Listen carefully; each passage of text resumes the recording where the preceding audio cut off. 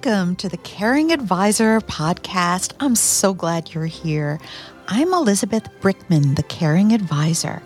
Would you like to experience financial happiness? As a former finance professional credentialed in biblical finance, I want to help you close the gaps, heal the hurts, and put God at the center of your finances. On today's episode, I am joyful to welcome back to the studio retired chaplain Marilyn Luschen. Hi, Marilyn. Hello again. Thank you so much for being here. My pleasure. On another episode, we aired an exciting story of a truly miraculous insurance event that happened to your family.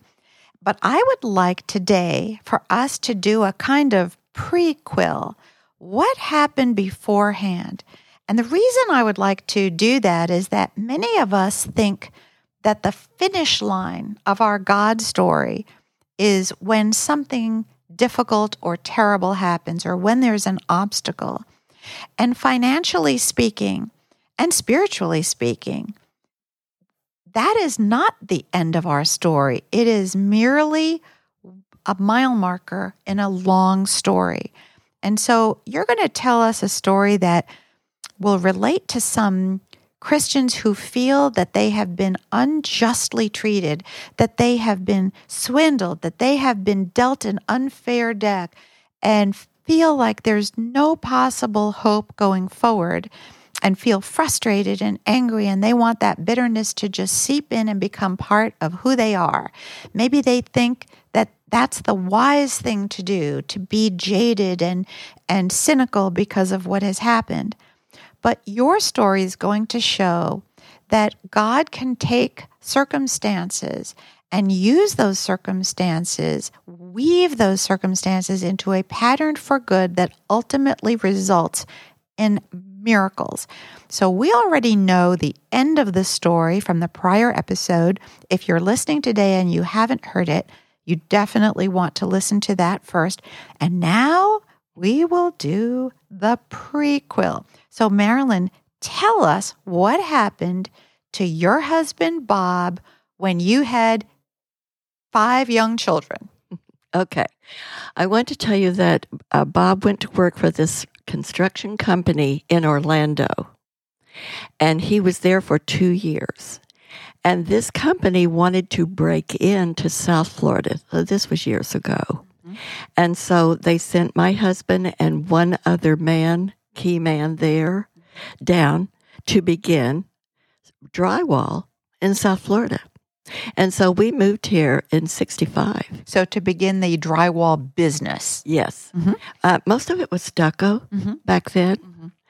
So they came, they were successful. It was really going well.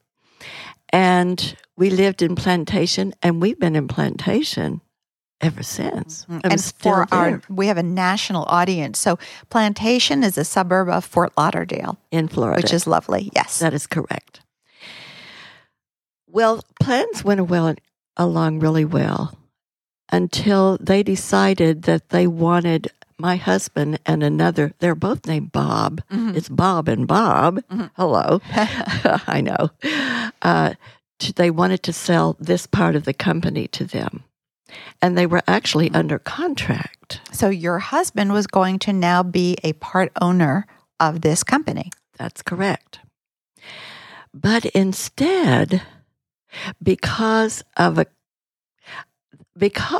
their questioning the reliability of the other Bob, mm-hmm. they decided to nullify the contract and instead fired them on the spot.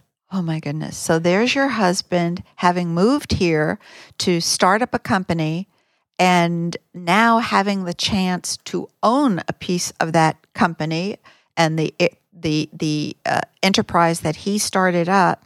And because of another person, your husband now gets fired. He's out of a job. That's correct. So we've been here now 8 or 9 years. At that point. Mm-hmm. The problem, well, that was devastating for one thing, to all of us, of yeah. course.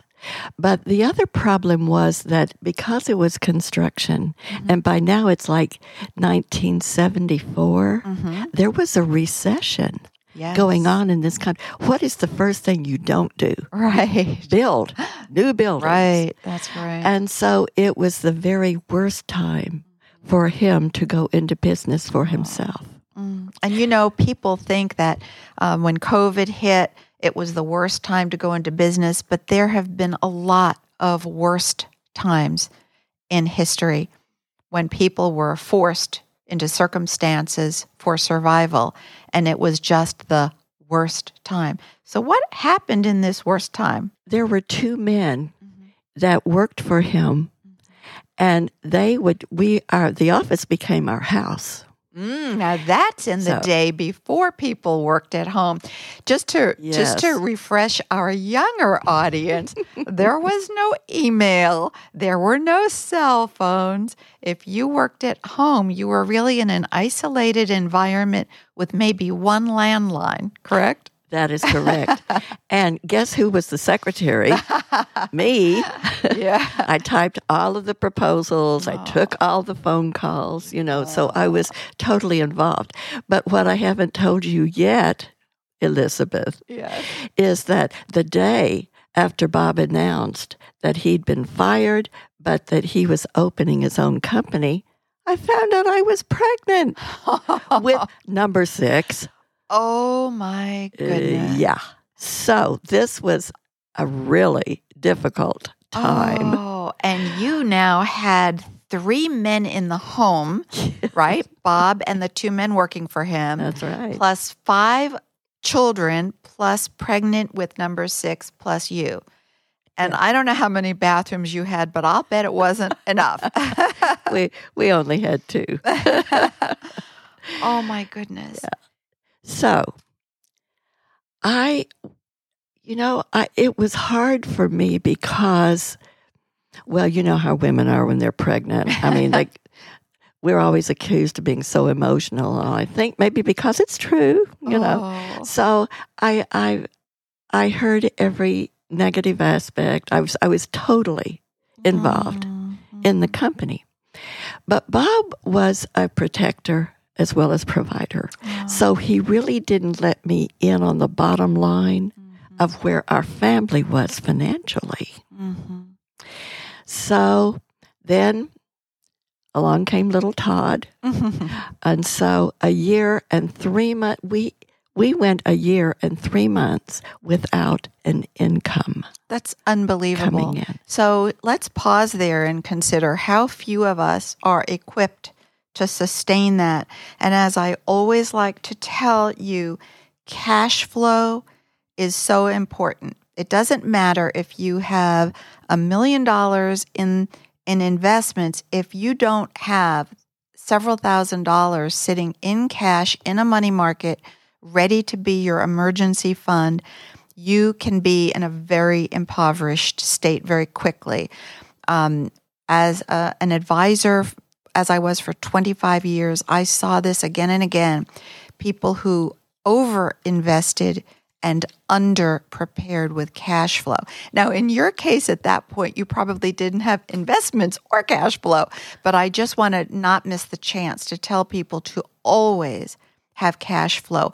I think you need at least 3 to 6 months of what it would take to sustain life, which might be in the bank. But that might be, a mortgage payment, some food, utilities, payments to Apple and to the internet company that you're using. But if you are not working, it's really the same thing, because you never want to be in a situation where you have to pull money out of savings during a market downturn. I know my brother, who has been on this show many times, for his clients, he likes to have for retirees 1 to 2 years income kept in cash. That allows him to be more aggressive in the stock market investing, and this way nobody gets hurt. But I digress. Let's go back to you. It's now 1 year and 3 months that you haven't had an income, and what happened next? So I have to tell you that during that time, honestly, there was money coming in that should not have come in. There was money we'd forgotten about, and people paid us back. And they didn't even realize our situation. But the big thing was, Todd was a tag-along. I mean, he came along much later. So our oldest son was getting married. And we didn't have the money to give him a decent, our part. Yes. But there was an elder in our church who came over to my husband on the patio and gave him a check. And he said, my son just got married, and I know how much it takes. Consider this a loan without interest and pay me back when you can. All of these years later, you are still remembering and giving thanks to God for this man's gift. If you want honor, you don't need to try to earn honor by some showy, self-serving purpose. If you want honor, humble yourself and give to someone without ever thinking you may get it returned. The Bible says that the good among us loan and do not expect necessarily a payback. And this loan was of no interest, an interest-free loan from a friend. This is not something that this man would have been able to take on a tax return as a deduction. This is a beautiful gift before God. Continue. That's true. This man was an elder at our church, and Bob was an elder at our church. But we weren't close friends. It was the Lord's provision. Wow. I know. That's God math when that money comes in. And so what happened next? Okay, so what I didn't know, because Bob had protected me as long as he could, was that we were about 2 months from personal bankruptcy. Oh, my. And he finally decided, I need to give up on my dream for the moment of having my own company. And he was hired by a construction company out of Nebraska forevermore. And so we did not have to declare bankruptcy, and little by little regained our financial strength. But so now it's about maybe 2 years later. Okay. So I'm at the kitchen sink. I'm washing pots and pans or something. And Bob's comes up behind me after work. And he says, so-and-so. And he named a man on staff. And I said, yes. And he said, he really needs some money. And I said, okay. And he said, so I gave him $5,000. And he couldn't see my face. Inside, I'm thinking, $5,000? Are you crazy? Our kid's only 2 years old. We almost went into bankruptcy, and this guy will never pay you back. But what I said was, he couldn't see my face. Well, honey, if you really think that's what you should do, then okay. I mean, some of these things that he did, but see, because he was such a giver. Now, I hope this is okay for me to say, because by the time my husband died, I didn't realize, I hadn't done the math, but we were giving to the church 66% of his income. Oh, Marilyn. And our accountant, who was a good friend, he said, now, do you want to continue giving the same amount? And I said, well, I guess so. And he said, I don't think you realize, the percentage, but you really cannot outgive God. That's all I have to say. And on that note, I don't think we can top it. If you would like to hear the rest of the story, please check our other podcast with special guest Marilyn Luschen, retired chaplain. These are stories that are the essence of God's nature and character and provision. And I am so grateful to know you and call you friend And Lord God, I am so grateful to know you and call you my Father. Thank you, And Marilyn. Fred. And Fred. Thank you, Marilyn. Thank you, Elizabeth. Bye for now. Let's continue our conversation. Subscribe and be notified when the next episode airs. And if this has helped you find financial happiness, please share it. Let's close the gaps, heal the hurts, and put God at the center of our finances. Come visit me at elizabethbrickman.com, where subscribers receive additional content. And thanks to my co-producer and audio engineer, Tyler Harrison.